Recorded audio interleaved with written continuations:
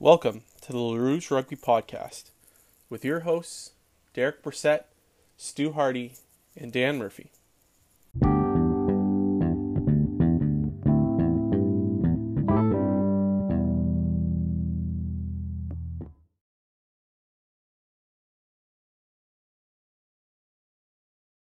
Goes down here.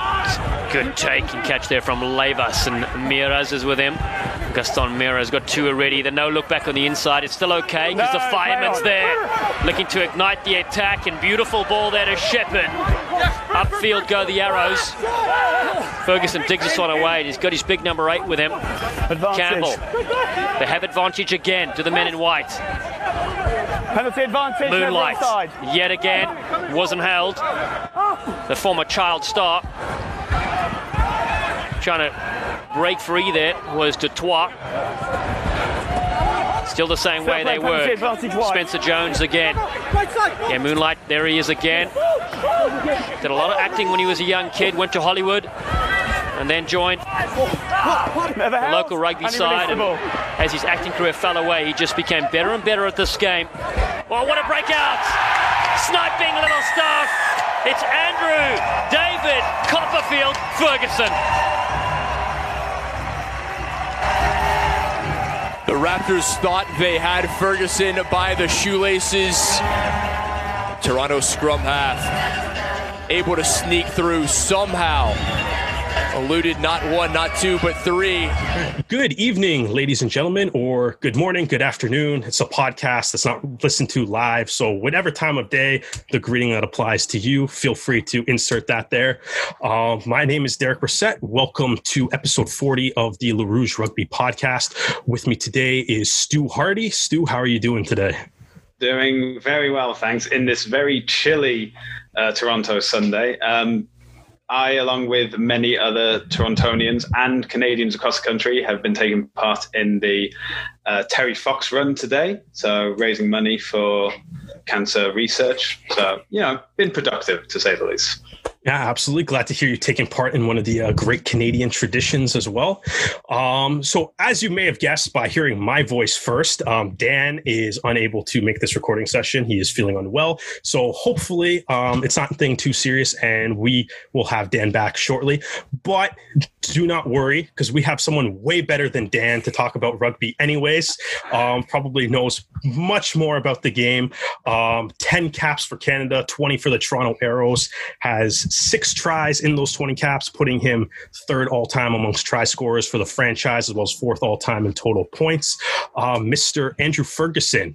Andrew, how are you doing today? Yeah, I'm doing well. Thanks a lot for having me, guys. It's great to see this thing is, starting to make some waves in the rugby community and it's picking up steam. And Stu, I'm glad to hear that you ran in the Terry Fox run there. It's a great Canadian cause, and, it's a good way to spend a Sunday as well. That's true, yeah. Yeah, so hopefully we won't keep you too long so we can get to the Patriots-Seahawks game that you were discussing just a few moments ago there. Are you backing anyone in particular in that one tonight?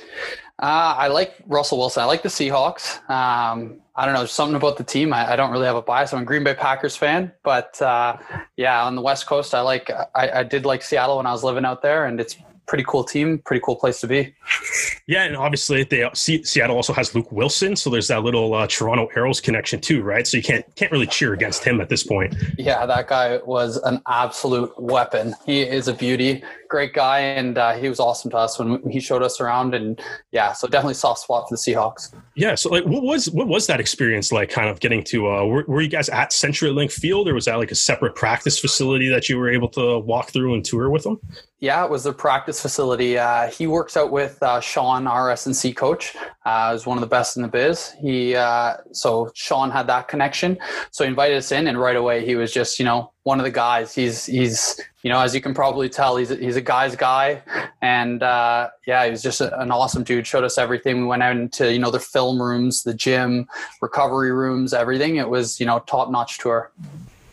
Yeah, absolutely. And so I guess like the last couple of months here with COVID-19 and everything has been, it's been very bizarre times for everybody. So just kind of like, what have you been up to in the last, say, 6 months since the last Toronto Arrows game.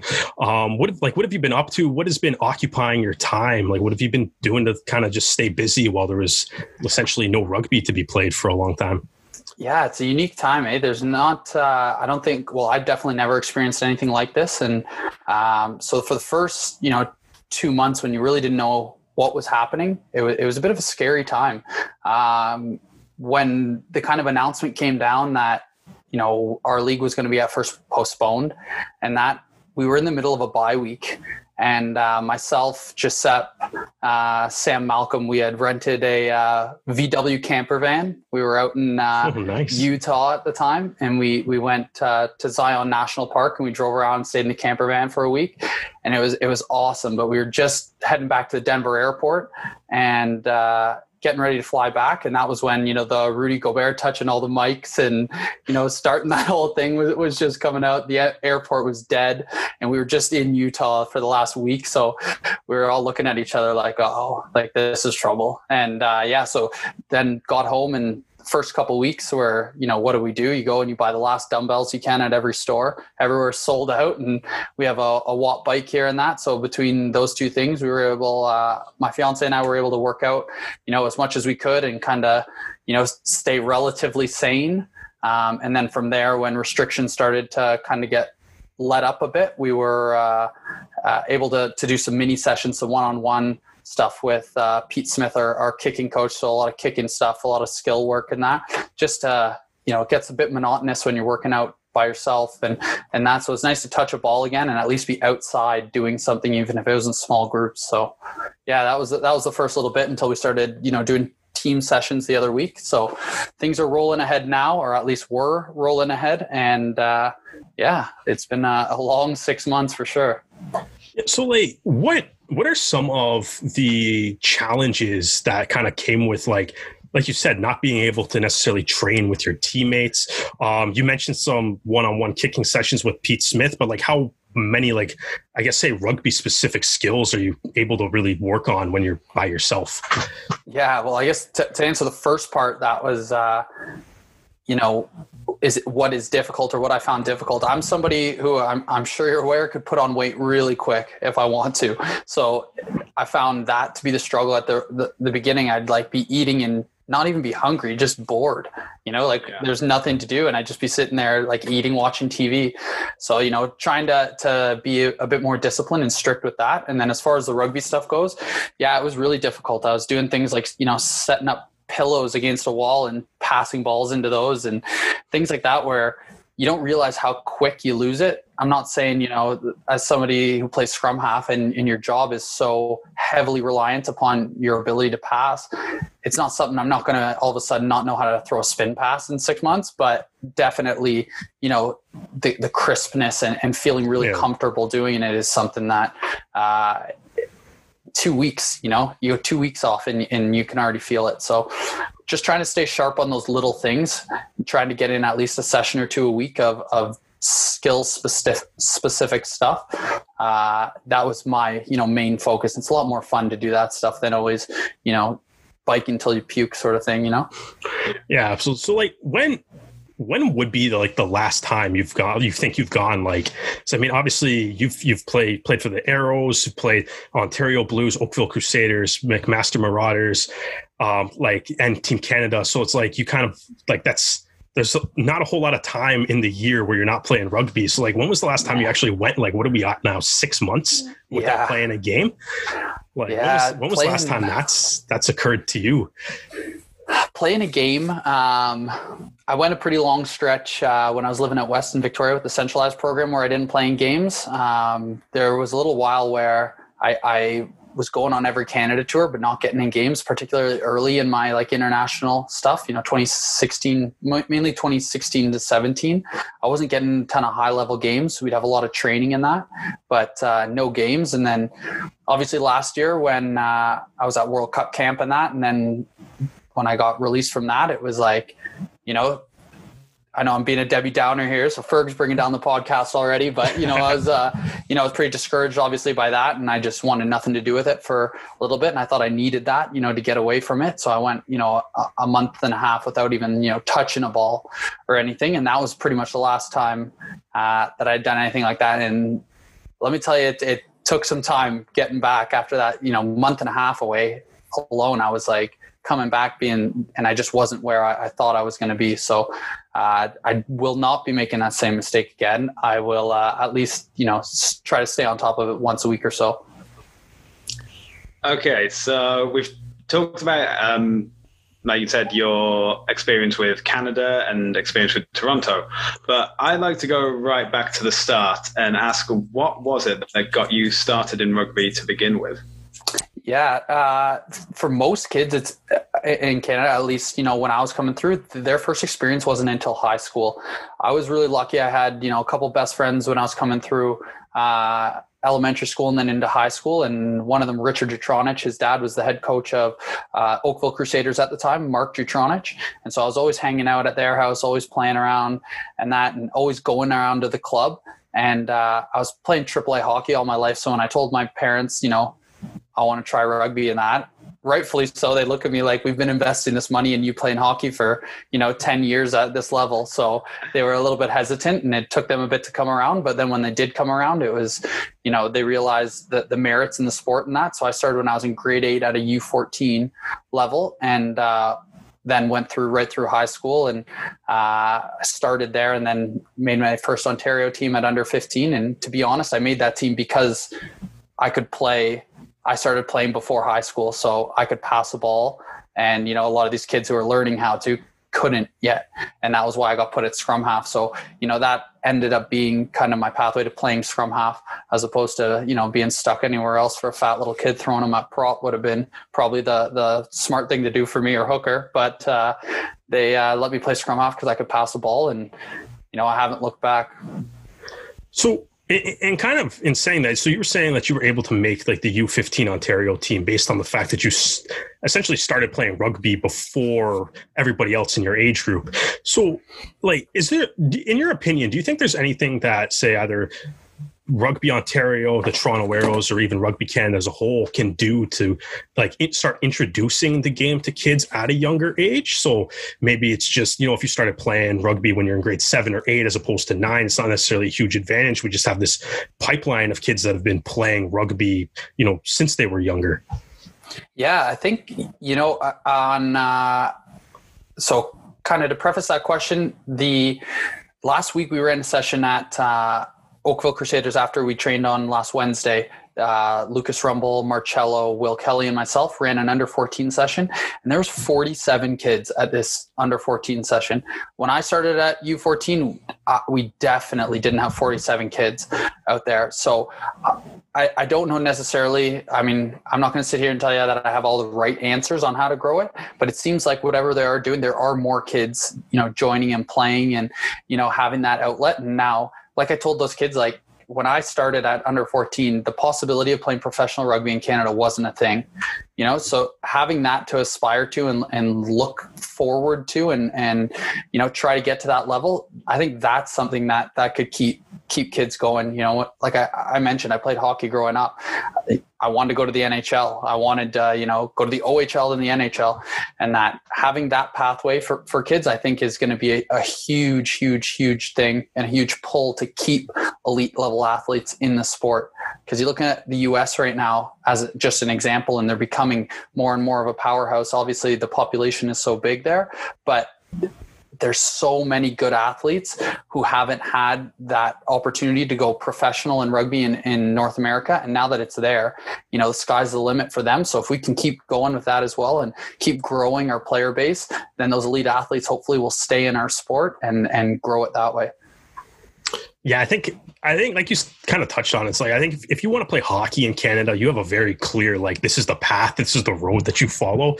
And like, no matter what part of Canada you live in, it is a very clear path. Obviously, like the CHL between their 3 leagues has teams all across the country. And if you aren't even quite good enough for that right away, you can always play like junior A, B, C, like go the whole, like it's just a massive pipeline. So, I mean, I think I completely agree with you in saying that it's like, I think you have to develop things like, I guess, even like the Arrows Academy and Pride, just to be like, this is like, if you want to play for the Toronto Arrows, you play like, you can play for your club, your provincial side. And then if you're good enough from that, you'll make the academy. If you're good enough from that, you can go play with the Arrows and play an MLR, or maybe even use a similar path, but like maybe open up doors for other teams and stuff as well. Yeah, 100%. Like those elite athletes, like they just want to, you know, strive for something and have a shot. And now knowing that there is a viable option where they can make some money is huge. And, you know, at that age, it's not even about the money. It's about, you know, trying to be the best and playing professional in that, and having that opportunity is, you know, that's what drove me. And I know there's a ton of other kids who have that same aspiration. So having a North American option is, you know, changes the game. Yeah, absolutely. So in saying that, it's like, what was your moment for yourself that you realized you could play at this high level, even if, say, the literal level of Major League Rugby didn't quite exist until a couple of years ago? But like, when did you realize it's like, I'm good enough to play for Team Canada, or even I'm good enough to play this game professionally? Yeah, that's a good question, because it's one of those things where if you're always, you know, you always compare yourself to your peer group and that. And obviously, like I was saying, I had started a year before most kids in high school. And so I had that little bit of a skills advantage there and a bit of maybe a tactical advantage. And I started watching a lot of rugby in that. So I had that little bit of an experience, we'll call it, an advantage over a lot of the kids I was playing with. And so I was successful at younger ages just because of that. And so I always thought, you know, maybe something could happen here. When I made the Ontario team and I was playing and we started winning games and that, I was starting to think, okay, maybe this is a possibility. You know, maybe we can do this. And then probably not until I got into the Ontario Blues setup at the time. I think I played it, I was 17 or 18 maybe, and played in a trial match. And I was like, you know, I was like scared, like so scared before going into this game. And I wouldn't say I was, you know, a standout player by any means, but I was able to hold my own. And that was kind of that, okay, maybe I can play with these guys sort of feeling like you're mentioning. Yeah. Now, you've mentioned that you were watching rugby games the year before everyone else started learning it in high school. While you were watching, was there any player that you tried to model your game after?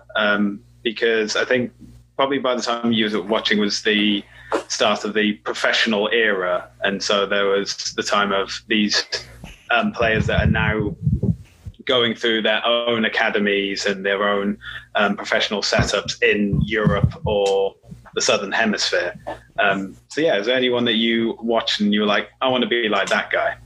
Yeah, definitely. I think Matt Giteau, Australian 10, 12, 9, throw him anywhere.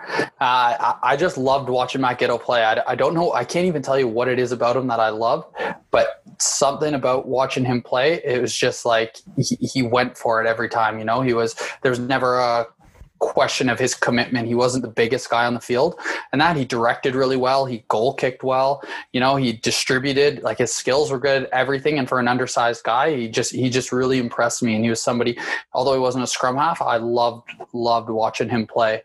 As far as scrum halves go, you know, coming through, I just loved watching, you know, everything.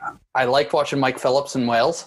I like that because he was kind of that opposite. He was an oversized scrum half. He was huge, and he was kind of that outlier in that time of the game, and just how effective he was. A threat to run the ball all the time, but also obviously the distribution skills and the game knowledge and all of his actual skill set impressed me a lot. And it was just, you know, you watch guys like that and you go, well, if somebody who doesn't fit the prototypical mold of an international halfback or all these other things, and he's successful, and not just successful, but one of the best in the world, those are the kind of guys that, you know, I look at and say, well, if they can do it, why can't I, sort of thing.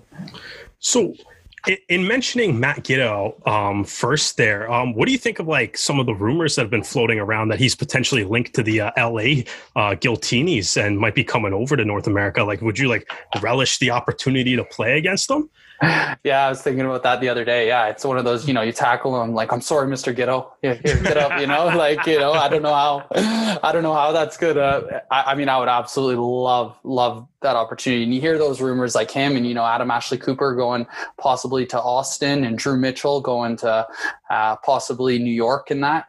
Like, those are the ones where you're like kind of fanboying it while you're thinking about playing against them. But I would love that opportunity. And I think it's only going to help our game having those people come over here to play. And yeah, I think it's going to be a really cool experience. Absolutely. And just to kind of round out the like your rugby watching habits here, I know we've talked in the past. I know you've mentioned like you love watching like all forms of rugby, all forms of sports, as we're finding out here with the a little bit of hockey, a little bit of football and stuff as well. But like, when you watch rugby, is there any team in particular that you're like, when they're playing, you kind of make the time on the weekend to make sure that you watch, whether it's for just like entertainment purposes or like you really like what they do tactically? Is there any team that is kind of like a go-to must watch for yourself? Yeah, well, and I'm trying to think of in teams. It's easy, to say when international rugby's on, you always want to watch, pretty much all of them. But, everybody wants to watch the All Blacks play and all that. I like watching the Super Rugby stuff a lot because of how loose it is. You really get to see some, some crazy things being like changing the game. Like, I don't know if you guys watched this weekend, that Super Rugby game, the Australia game, and that, backdoor dummy. Oh, the winger. Yeah, he pulled it back and then the guy dropped it. Yeah. Like, I know. You're going to see that all over the ML, or guys trying to chuck this like fake. How frustrated would you have been if you did that and say like Ben Lesage was coming up and he dropped that? I wouldn't say anything to Benny. He's got that look where he just like looks into your soul, and I would think twice about saying that. But yeah, I know what you mean. Like, dummying that and trying to put someone away, and then they just knock it on. I'd be, you cut that from the highlight tape right after you dummy it and then you just cut it. That's the way I would look at that. So there we go. The specific editing. Yeah. Like I even think like even like the North-South game that the All Blacks kind of played there, like the way that game ended with like, a cross-field kick for a try. Like that's some of the stuff that they do down there. It's incredible. Yeah. Like that Southern Hemisphere stuff I love. I do like watching Exeter play. I like watching Exeter play because, they can attack from anywhere. Their second wave, everything, like everybody's so skilled. They just kind of changed the game in the Northern Hemisphere, which was always known as, mauls and scrums and that forward dominated game. And Exeter kind of turned that on its head, I think. And they're a really fun team to watch. So I do like watching them.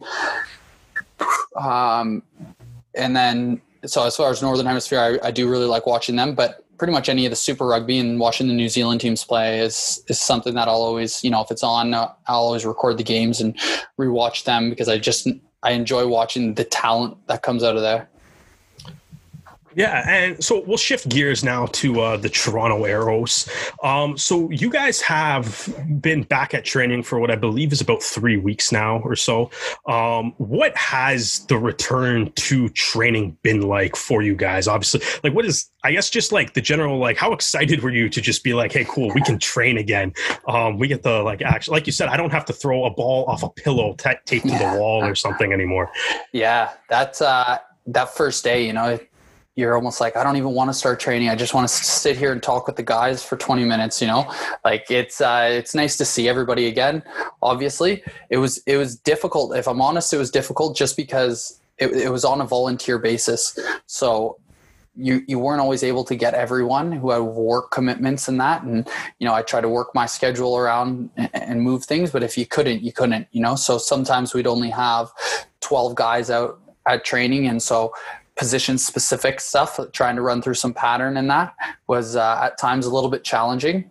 But at the same time, you're never going to complain because for the last 6 months, you haven't been able to do anything. So it's nice to at least get out there and be able to throw the ball around and run, get those meters up and that. And our S&C coach was, super mindful and also monitoring everything. So for the first couple of days, everybody's so sore. And particularly in our contact sessions, it's like, you haven't done that in 6 months. Everything hurts right after. So it was a bit of an adjustment period, but no one is ever going to complain.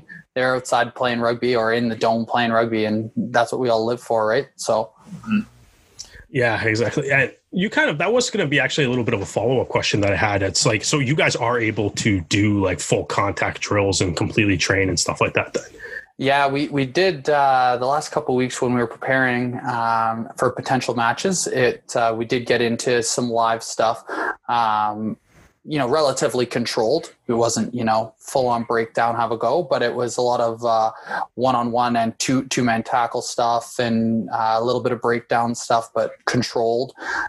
So yeah, we were going full contact, and everybody's walking around the next day, like Frankenstein. They can't move their neck or anything, can't turn their head. But no, it was nice to be back in. It's nice, as weird as that is, to feel that the next day is kind of a good feeling. It's nice to be back and feel like you're doing work. Now, you have an incredible record of playing for the Arrows. So with the exception of one game in franchise history, you have played for every Arrows game. So over 2 years, or more likely 1 year and 5 games worth of MLR competition, what has the level of competition been in MLR been like? And have you noticed a difference between the seasons? Yeah, definitely. So to answer the first part, the MLR competition, I used to always say like the university rugby was just all compared to, the men's club was all just really athletic dudes who they'd run everywhere and they'd hit hard, but it, maybe wasn't as skilled. At the beginning, I thought MLR was, more or less similar where, the bodies are all big bodies. Guys are, professional in terms of the way that they take care of that stuff. But, as you could see by the score lines, the defense wasn't always there and that sort of thing. But gradually this last year, I know, like you mentioned, we got 5 games in. The level of play has gone, tenfold increased. There's not as many defensive system breakdowns. The opportunities aren't as obvious to kind of capitalize on in that. And so I do think that not just the size of the players is there anymore. The skill and the actual game awareness has gotten significantly better. And, the teams that at the beginning, there's 3 or 4 teams which were a little bit further behind the rest of the pack. I think that gap really closed. You saw teams like Houston give us that run where, debatably it could have gone either way. Held up ball in the end zone and that. So there wasn't as big of a gap between those top and bottom teams, and just the rugby in general, the whole level was significantly better. I think if you look at a team like Seattle, who they pretty much had dominated the seasons for their previous 2, where they weren't losing very many games. And then they come out in this season and they weren't able, I know they had some injury trouble in that, but they weren't able to grab a stranglehold on really getting their rhythm going at all. And I don't just attribute that to injuries and that. I think the level of play from every team has gotten better. Obviously they were the team to beat, but from every team that they played, every team was much, much better. And I think that's just come with the experience and as well as the recruiting. There's more quality players coming into the league, and the homegrown talent is just getting better because of it. Yeah, and speaking of bringing in some of the new recruits into the league, obviously the Toronto Arrows have had quite the busy offseason, bringing in, some of the names that have kind of been highlights to come in, include like Juan Cruz Gonzalez, Manuel Montero, Adrian Wadden, Siaki Vikilani. Is there any Gaston Cortez? I knew I was kind of forgetting someone in my head as I was saying that. So I was like, yeah, I went back and got it there. Is there anyone that is coming into the team that you're like really excited to start playing with, or even just to meet in general? Yeah, I mean, I'm excited to play with all of them. First of all, obviously, guys, pour one out for the boys who left, the Dan Moores and Sammy Malcolms and all those boys who unfortunately have left us for other things. But at the same time, I am super excited for everybody to come in. I've played against Gonzalez before, actually, every time we played against Argentina 15 and that. And he's always stood out as, a player like when I was mentioning Matt Ghetto earlier, a little bit undersized, who just punches above his weight. And he's a guy like that. And obviously, watching Montero and that, you're kind of like, wait, this guy's coming to our team? Like, teams are in trouble, I wouldn't want to stand in front of him. So I'm lucky he's on our side. So yeah, no, all of them, guys like Taylor Adams coming in last year, you don't know a ton about because you know, you're not watching the club systems in Australia and that, and you come in and you're like, the footwork, I haven't seen anybody do this before. You know, I'm just like, I can't get dummied or stepped by this guy, and I go so hard and all of a sudden he's behind me, and you look and you're like, where the hell did that come from? There's so much talent out there, and these guys coming in are so talented, and I'm excited to play with all of them. But in particular, obviously, you know, Montero's probably that big name coming over that you're like real excited to play with and establish a connection with. Yeah, I think a lot of Arrows fans were, you know, saddened by the retirement of Dan Moore, and then some of that was kind of alleviated by finding out that Manuel Montero was the guy coming over. No disrespect to Dan Moore or anything, but as you said, Montero is a great player. But I think we've kind of talked a little bit about this on this podcast. Obviously, Moore was like, he's the captain, right? So like he's, you know, you can replace, like, maybe like say get somebody else to play the wing, but like how do you replace that like leadership component within the dressing room? I asked the same question to Cole Keith last week, but I'm just curious to hear your thoughts on this as well. Yeah, Dan's a guy who, like you mentioned, obviously winger, captain, you could throw 15 different hats on, you know, co-manager, you know, anything you want to throw on that guy. It wasn't just the on-field stuff for him. He made such an impact with the leadership, not just rugby related, but making sure that all our ducks were in a row for things off the field, the sponsorship, the appointments, making sure guys were getting out to clubs to really, you know, spread the Arrows brand and that sort of thing. And I think he embodied that. So I don't necessarily think it is possible to replace a guy like that, but I think there are players within the team who we all just need to pull up our socks, and it's going to have to be a collective effort to replace a guy like that. Obviously his on-field stuff, you know, speaks for itself, and players at any level, at any position are unfortunately replaceable. That's just what professional sport is. But the impression and the imprint, I guess, that he's left on the Arrows franchise as a whole through his leadership and you know, just his ability to, you know, get us all organized and pull in the same way, that is what is going to be difficult to replace. And it's definitely going to have to be a collective effort from everyone. Yeah. I used to work at the Hockey Hall of Fame, which I know you being a Habs fan, lots of Habs presence in there. And it was kind of funny. We had like one event where there was a couple of guys like Ken Dryden, Larry Robinson, Guy Lafleur from like the 70s, like the dominant 70s team. And inevitably when they're at these things, someone always asks them what made them so good. And the one thing that they always had the same answer was like, and it was always just, we had 23 captains like on our team. Right. So is that something that, like you're saying, it's got to be collective? Is that kind of like the attitude that you're sort of looking through it? It's like one guy might have the title, but it's like, it's got to be everybody. Yeah, definitely. I think we can all, you know, take a role in doing better, or to kind of, I don't know if Dan just doesn't sleep or what his thing is. There's not enough hours in a day to do all the things that guy accomplishes. So just in sheer terms of taking on responsibilities and making sure that, you know, the club runs the way, you know, because our management does a great job, and Bill, the owner, you know, gives us every single resource to succeed. So just making sure that we take advantage of all of those things, and making sure that, you know, guys are, you know, literally taking advantage of everything that's been given to us and capitalizing on that. I think that was something that Dan did amazingly well. So that's something that I think we can all make sure, you know, that we all stay on top of. And the leaders on the team obviously are driving that from the front, but everybody else takes that accountability. And that's what I think makes that Arrows kind of brand and team so special, because it's unlike anything, you know, as cliche as that is, a lot of the other teams that have been a part of, is just the ownership that everybody takes in that Arrows brand and their responsibility to grow the brand and to represent well. And that means on the field, definitely, but also off with doing everything else in the community.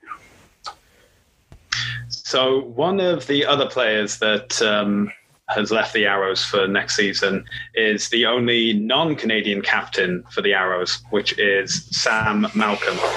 Sam Malcolm's also better known as the man to go for the main kicking duties. with Sam now leaving, do you think there'll be a brewing goal kicking competition? And if so, will you be a part of this? Yeah, I think so. For the last couple of years, Pete Smith, he does this. So every Tuesday, he would do there's a kicking competition at the end of training, and it doesn't mean nothing, but it kind of sets you up for going to the Thursday competition, which is usually the competition for the game. Obviously, so in the first year, Sammy was head and shoulders. There's a day, so we're in a dome. Just to set a bit of a scene for the pure listeners here, there's panels on the dome, and they're connected. There's one connection piece that is a big metal piece that runs in the middle that connects them. And so in our kicking competition, when you're indoor, it's obviously difficult. We don't have goalposts, so we use that one line. And if you're within one panel of either side, say, it's worth 3 points. If you're within 2 panels on the outside, it's worth 1. If you're outside of that, it doesn't count. If you hit that panel, it's worth 5.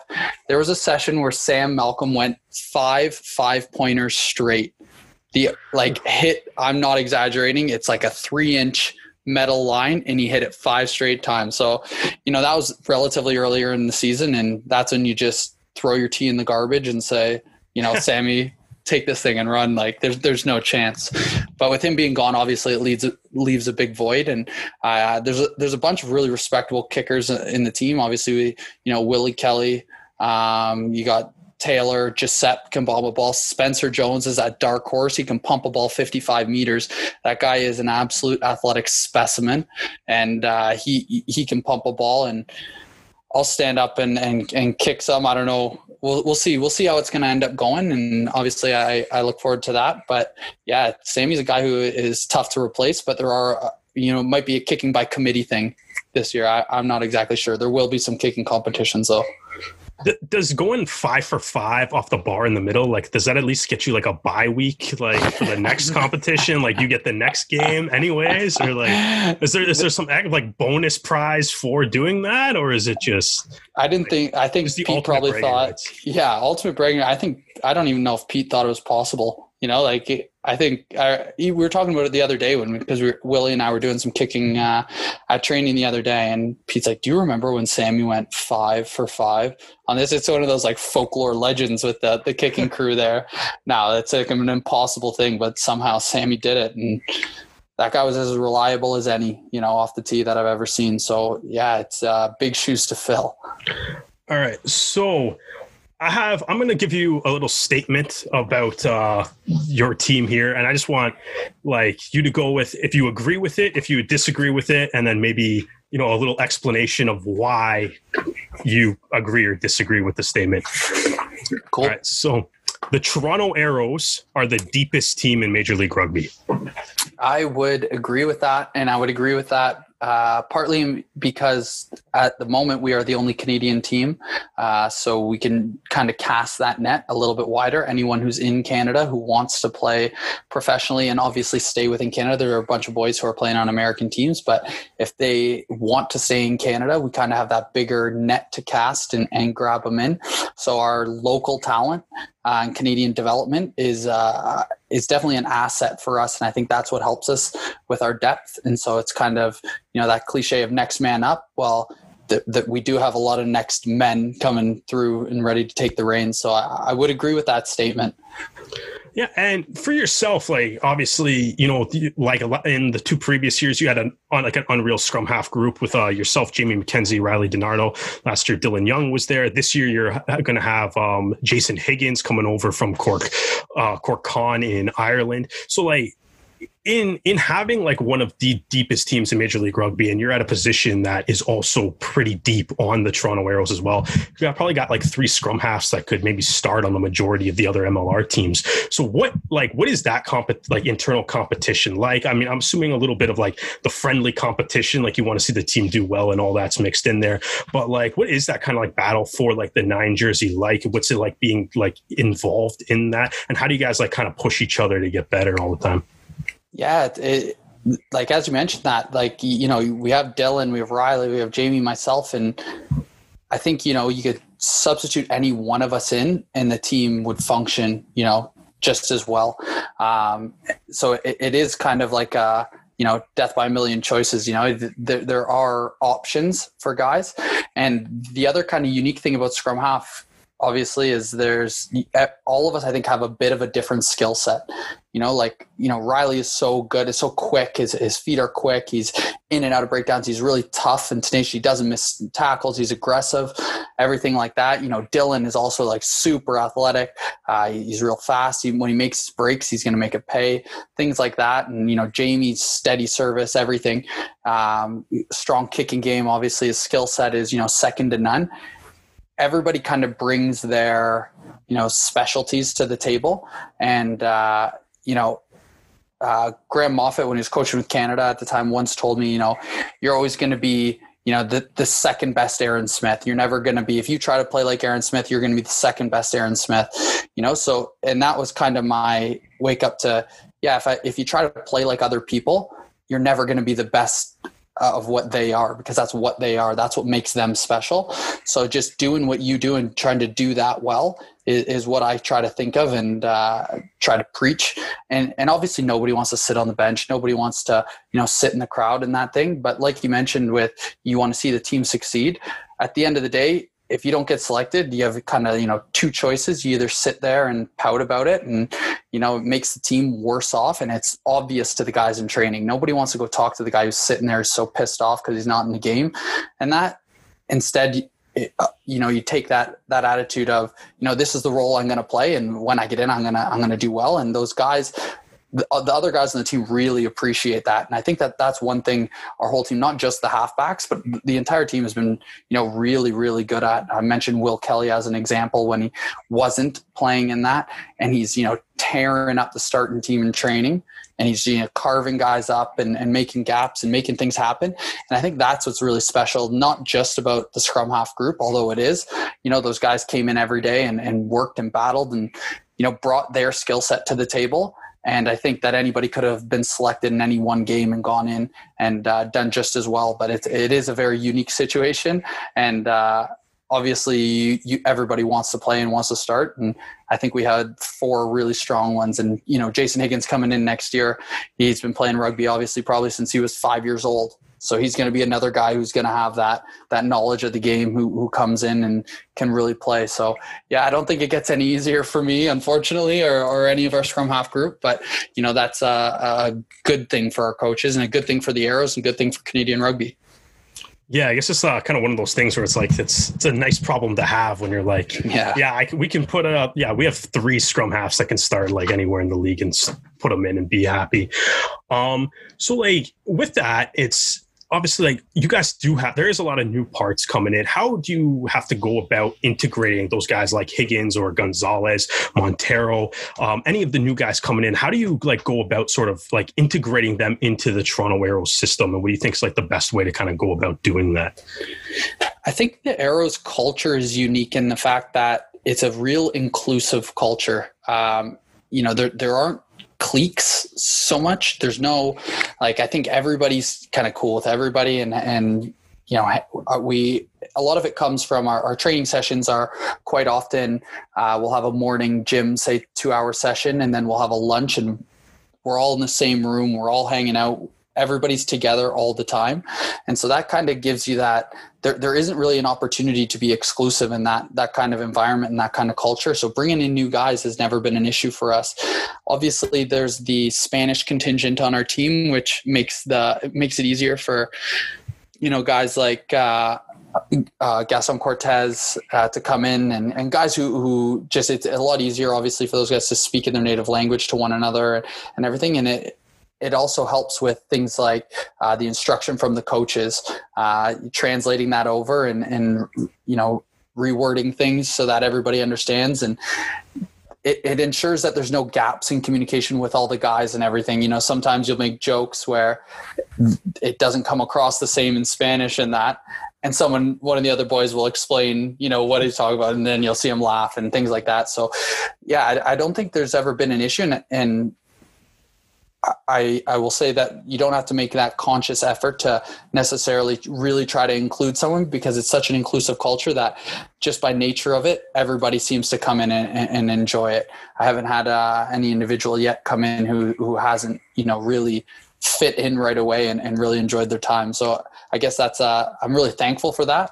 But at the same time, it's a product of the environment. So I think everybody plays a part in that, and it's not just one kind of person, if that makes sense. Yeah, absolutely. And it's like with having like such a tight knit group on your team, obviously, you know, with the way the schedule worked out last year and the way it was kind of going to work out this year too, you guys are obviously on the road together a lot. I'm assuming that kind of helps bring the group together, make it a little bit tighter. But like from those road trips, do you have like any like favorite memory from just kind of hanging out on the road with your teammates? Yeah, I'd like to tell you that we lived like this crazy, extravagant life when we're all over, but some of the time, most often, you know, you obviously have your roommate in that, and if you're there just for, you know, the one game, obviously it's about preparation for that game. So after the game, obviously you can go have a night out, and there's always, you know, stories, and everybody has a good time then. And that's where a lot of that camaraderie comes from as well. I think it's super important to have that social aspect within any team, you know, not just a rugby team, any sport team, anything in general, that when you can kind of get outside of your work and that and really kind of enjoy each other's company, that's where a lot of that camaraderie comes from. But I think favorite memories, I don't know if I can say just one. And you always have, you know, different roommates in that. I did really enjoy, like I was mentioning, that van trip that I did with Sammy and Giuseppe, and that was a blast. And that was coming from a road trip. So we were in Atlanta. We went Atlanta to Denver, and then we rented a van right after Denver. And for the bye week, we spent it driving around and then coming back and that. So that was awesome. Obviously, all the different roommates I've had a great time with all of them. The one unique experience was when we went to Vegas for preseason. That was a little bit looser in terms of schedule, and that, you know, we could go and explore Vegas if we wanted to during the nights off and things like that, as long as, you know, we kept it within reason. And boys all went and we did Top Golf one night and all that. So like just doing things like that, I really enjoy, and getting out of the hotel, because it can be, you know, pretty monotonous if you're in the hotel and you're just sitting there watching TV, go to bed, wake up, you know, you eat, you get ready for the game, play, and then go home, you know? So those experiences, they're all kind of unique. I don't know if there's one in particular, but I really do enjoy, you know, spending time with the guys on the road. Yeah, Vegas probably isn't a bad city to have a few extra hours to hang out with the boys, huh? Yeah, not for your wallet, but, you know, the rest of it's pretty good. So we've been told that there are two, at least, and currently only two teams joining MLR in 2021. Just for hypothetical sake, if you were to start your own franchise in MLR, where would you put your team? Or to be more accurate, if you could go to any city in North America for a game, where would you like to go? Geez, that's tough. I mean, I think everyone was pretty stoked when Hawaii was, you know, being thrown around the mix there. And I've had some great times in San Diego as well, in California. So, you know, those two teams, I know that obviously they exist already. Hawaii not being in next year, but they're at least in the works. But those are two of my favorite cities to go to. Obviously, my fiance is from Chicago, so I think she would kill me if I didn't mention Chicago being a great city. And it is an absolutely awesome city to be in, and I would love the experience to go there. I don't know if there's any that I could really speak to. Unfortunately, a lot of my travel comes from playing rugby, but not necessarily. You've only been to the places that already have the rugby team in it. Yeah, exactly. If we could expand out, like Bermuda, I've been to Bermuda a bunch of years ago to play in this game. Actually, we played against the Saracens. They were on like an end of year piss up and still smashed us by 60 points. But it was like I played for this international 15 team, and frick, Bermuda is a time. And I'm sure you guys have seen that like TENS tournament that's coming up and being played there. Frick, I don't know like who I have to pay to get on a team there, but that would be unbelievable. That would be a see great if you time. Can enter a team. Get the Toronto Arrows 10s going. Yeah, I know it's been thrown around. Guys have been talking about it and that. So I don't know. Hopefully we can just beg Whitaker so eventually he's just, you know, gives in. But I don't know. He's pretty stuck. So I don't know. We'll see. Do it, Mark. Do it. Yeah, there you go. I'm sure he will listen to everything I say. So if I there we are. Yeah, exactly. Perfect. Please do it. You heard it here first, Winokur. Yeah. So one of the things, I guess, kind of start to close out here, you did mention, your fiance being from Chicago. Obviously, she's Megan Bozak. She's played for Team USA hockey, has a couple Olympic medals, a bunch of world championship golds to her name as well. Does having like a partner that's also a professional athlete kind of say even like help you like sort of like drive yourself and like, help with that sort of like ambition, especially as you said, like during COVID, you guys were able to like buy a bunch of weights and stuff and keep like working out and everything. So like, how do you feel like that kind of works for you guys? Yeah, I think it's definitely an advantage because nothing makes you feel worse than, you sitting on a couch and her going to like work out and do all this and that, So like those sort of things, definitely it helps you out. And also it creates a competitive environment, that probably most partners wouldn't have, but, we're working out and are doing something and, you correct her form and she snaps back at you. You're like, uh-oh. It creates a, competitive environment where you wouldn't have that otherwise, which is good. Or, they're doing extra reps, something or whatever it is. And it just pushes you to do more and I guess be as competitive as you are.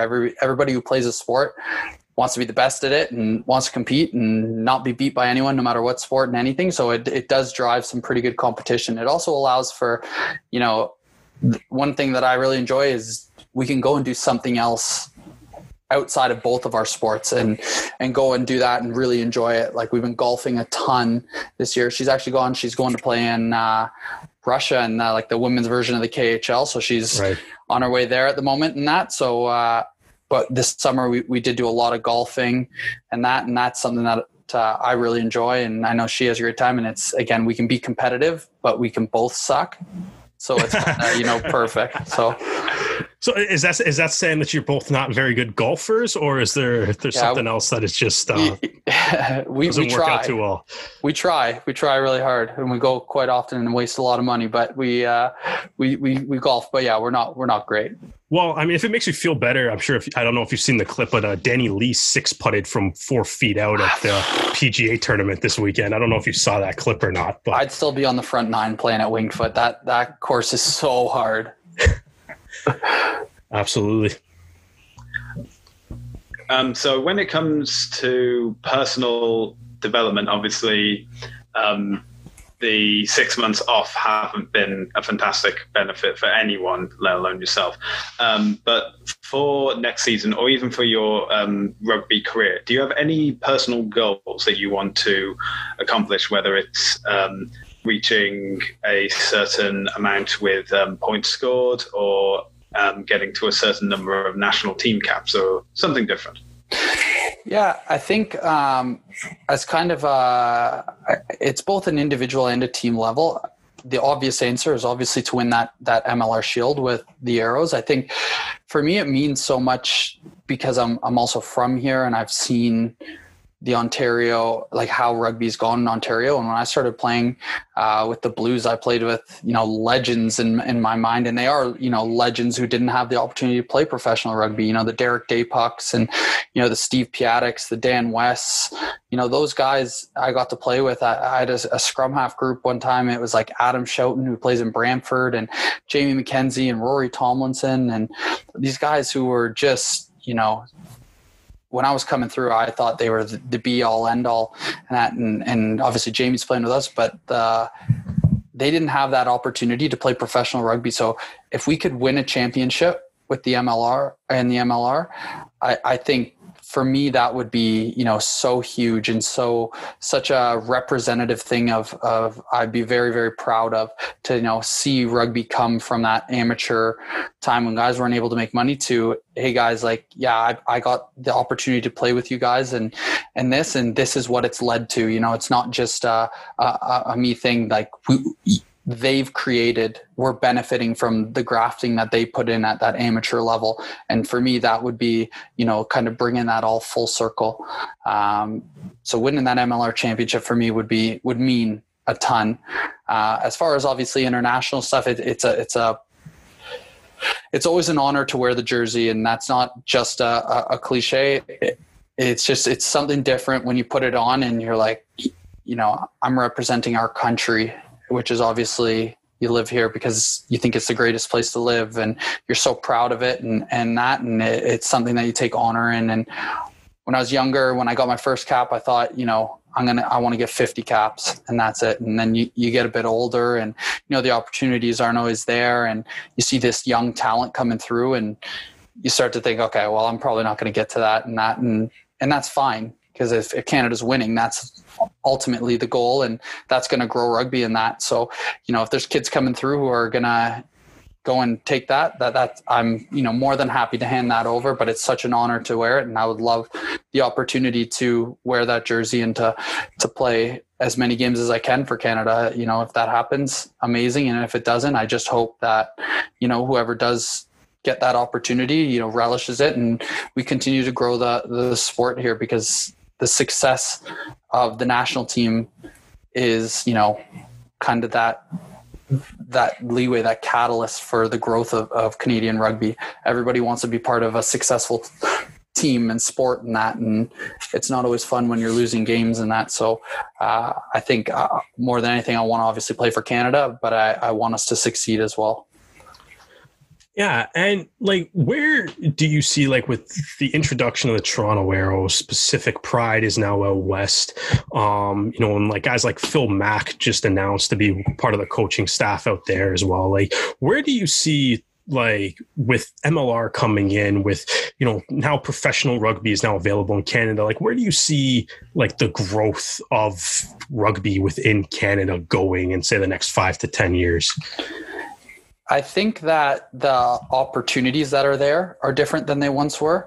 Like I mentioned, those guys who I had the pleasure to play the Blues with, they never had that opportunity. They never had these guys would be working all day just so that they could get off to leave work early and go to rugby and jeopardize probably their jobs, and couldn't start their careers outside of sport after because they were playing amateur rugby, so the fact that there are opportunities now to make a living, to play professional sport, to keep that dream alive. There's so many guys who have had to obviously stop playing because they had to go and make money and that. And now there's that option where they don't have to stop playing, right? They can come play in the Arrows and make a salary for the season and put themselves in a better position to try to make that national team. Because obviously anyone who's a Canadian player, that's their goal, to represent the country.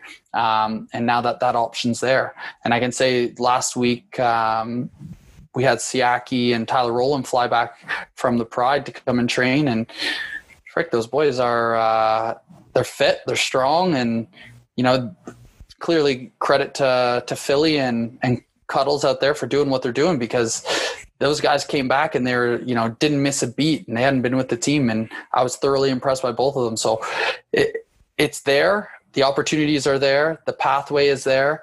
And we just need more of it, more rugby, more opportunity to succeed. And I think that will be bred from, national team success. Obviously, like I said, everybody wants to be a part of it when it's going well. So if we can keep being successful at that level, which obviously they're on the right path, it's just going to breed more success.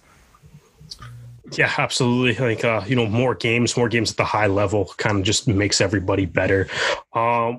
So Andrew, we really appreciate your time. I think that's all the questions that we really have, at least on the rugby front. I do feel like, just because we have brought up hockey a couple times throughout this episode already, who are you taking to win the Stanley Cup?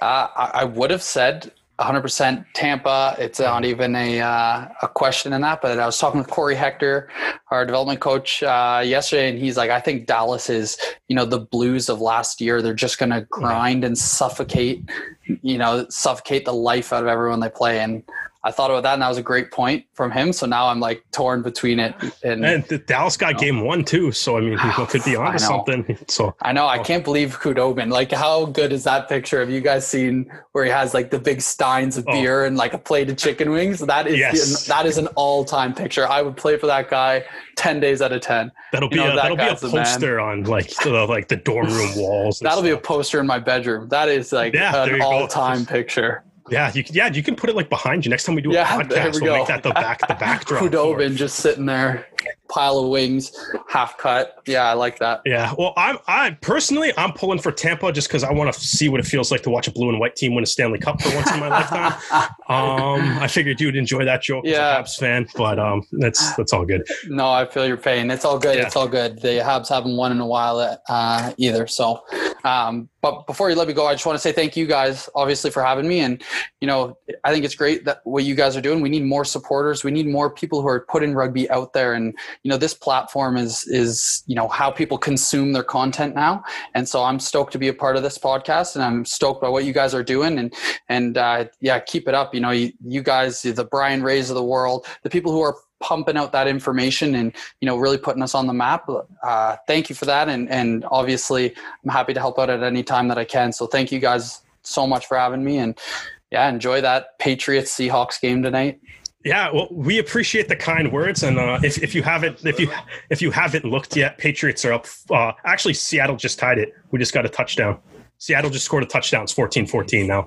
Perfect. 14-14 with about 6 minutes left in the second quarter. So that's my live update for people that are going to be listening to this podcast after this game's over anyways.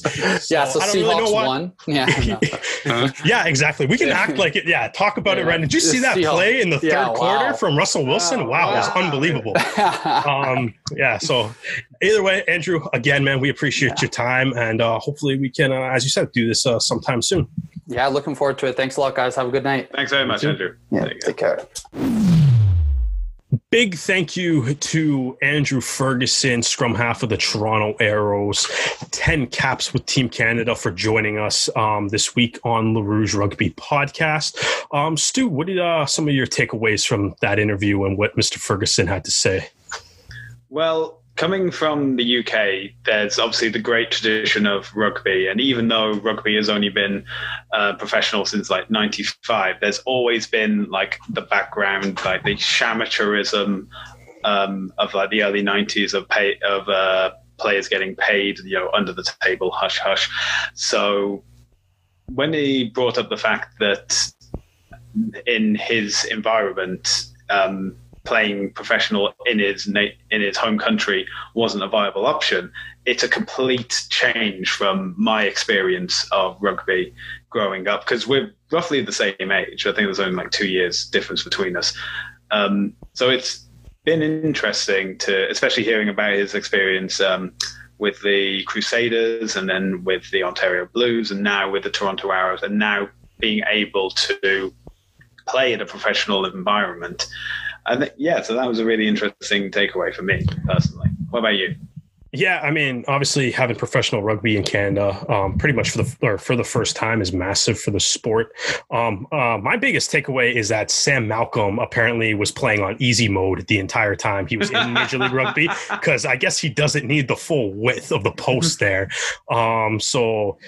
Like, wow, like that story, that's a legendary tale, man. I'm surprised. I kind of like that when he told me that. I'm like, one, I can totally picture him doing it. Like I'm not like, but two, yeah, wow, that's nuts. But also, it's like he did kind of make it sound like the Arrows do like a competition for who's going to kick. So I feel like Sam Malcolm just won that all the time, maybe. And obviously, if he goes 5 for 5, hitting it off the middle of the pole, that is just damn impressive. Yeah, so I think we'll just kind of end it here. A little bit of fun, just because I kind of sent out a tweet a couple of days ago that got a couple fun responses to it. So I just wanted to have us weigh in on it following that interview with Andrew Ferguson here. So in saying that, basically I sent out a tweet essentially just asking which fictional character would make the best rugby player.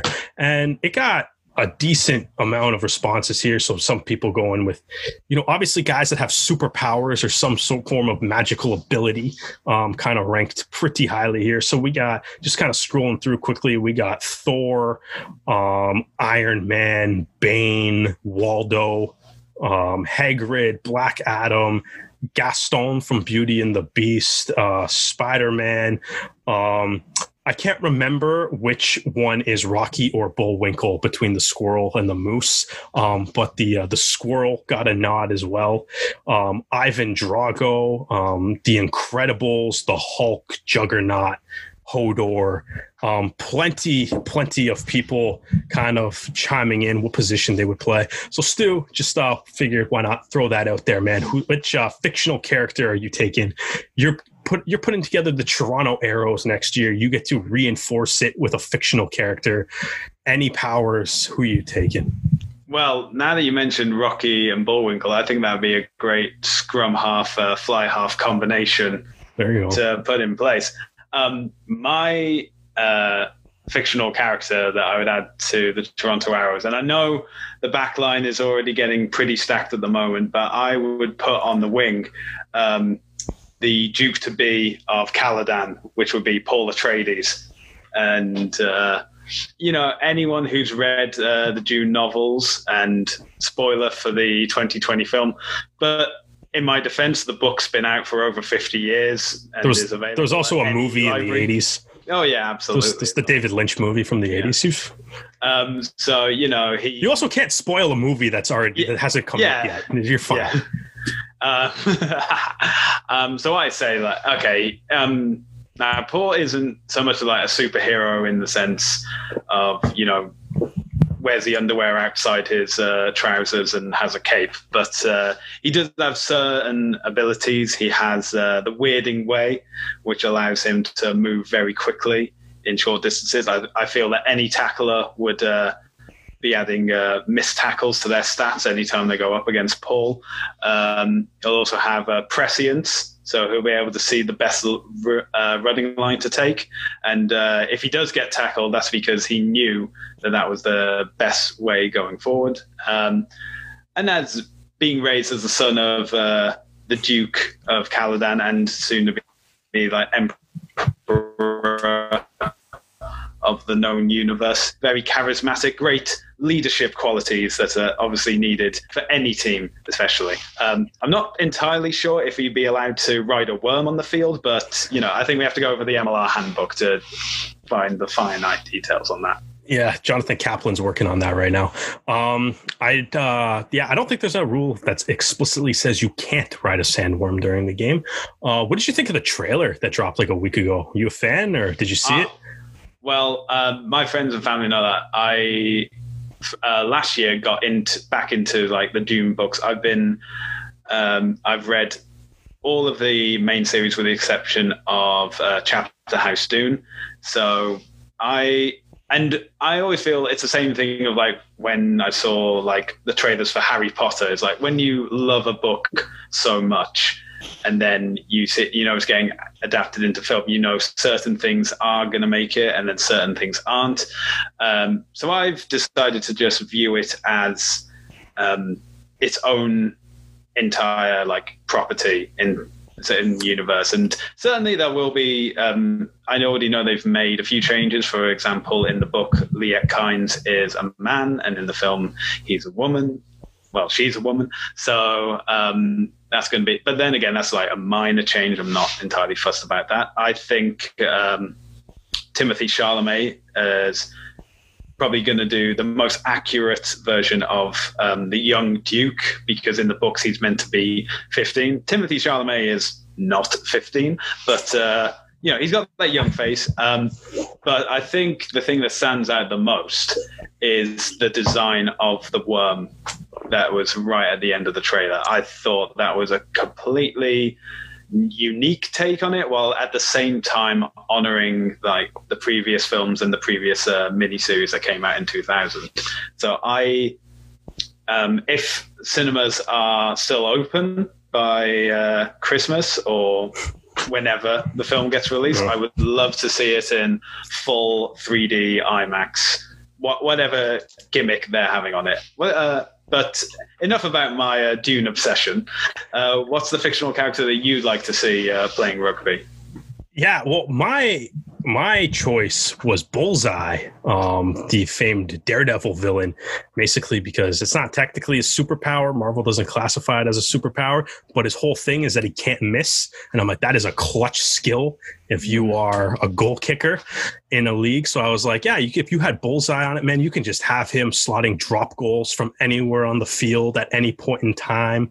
As long as you get within like 60 meters of the post, you could just be like 3 points, 3 points, 3 points. So I said that. And, but, now that I'm, but I guess looking back at that Andrew Ferguson interview now, apparently Sam Malcolm was Bullseye, which, I think is furthering my case for having him play. So yeah, I would want a guy that can't miss any kick at all, or every pass is going to be on target. Throw him at 10. That would be kind of the way I would go with it. And, you couldn't go wrong with that, man. That'd be the strategy. You see like guys like Elliot Daly pumping out 60-meter goals or whatever. He could do that at will. Like, just wouldn't even be a question. It's just if he lines up a kick, it's through.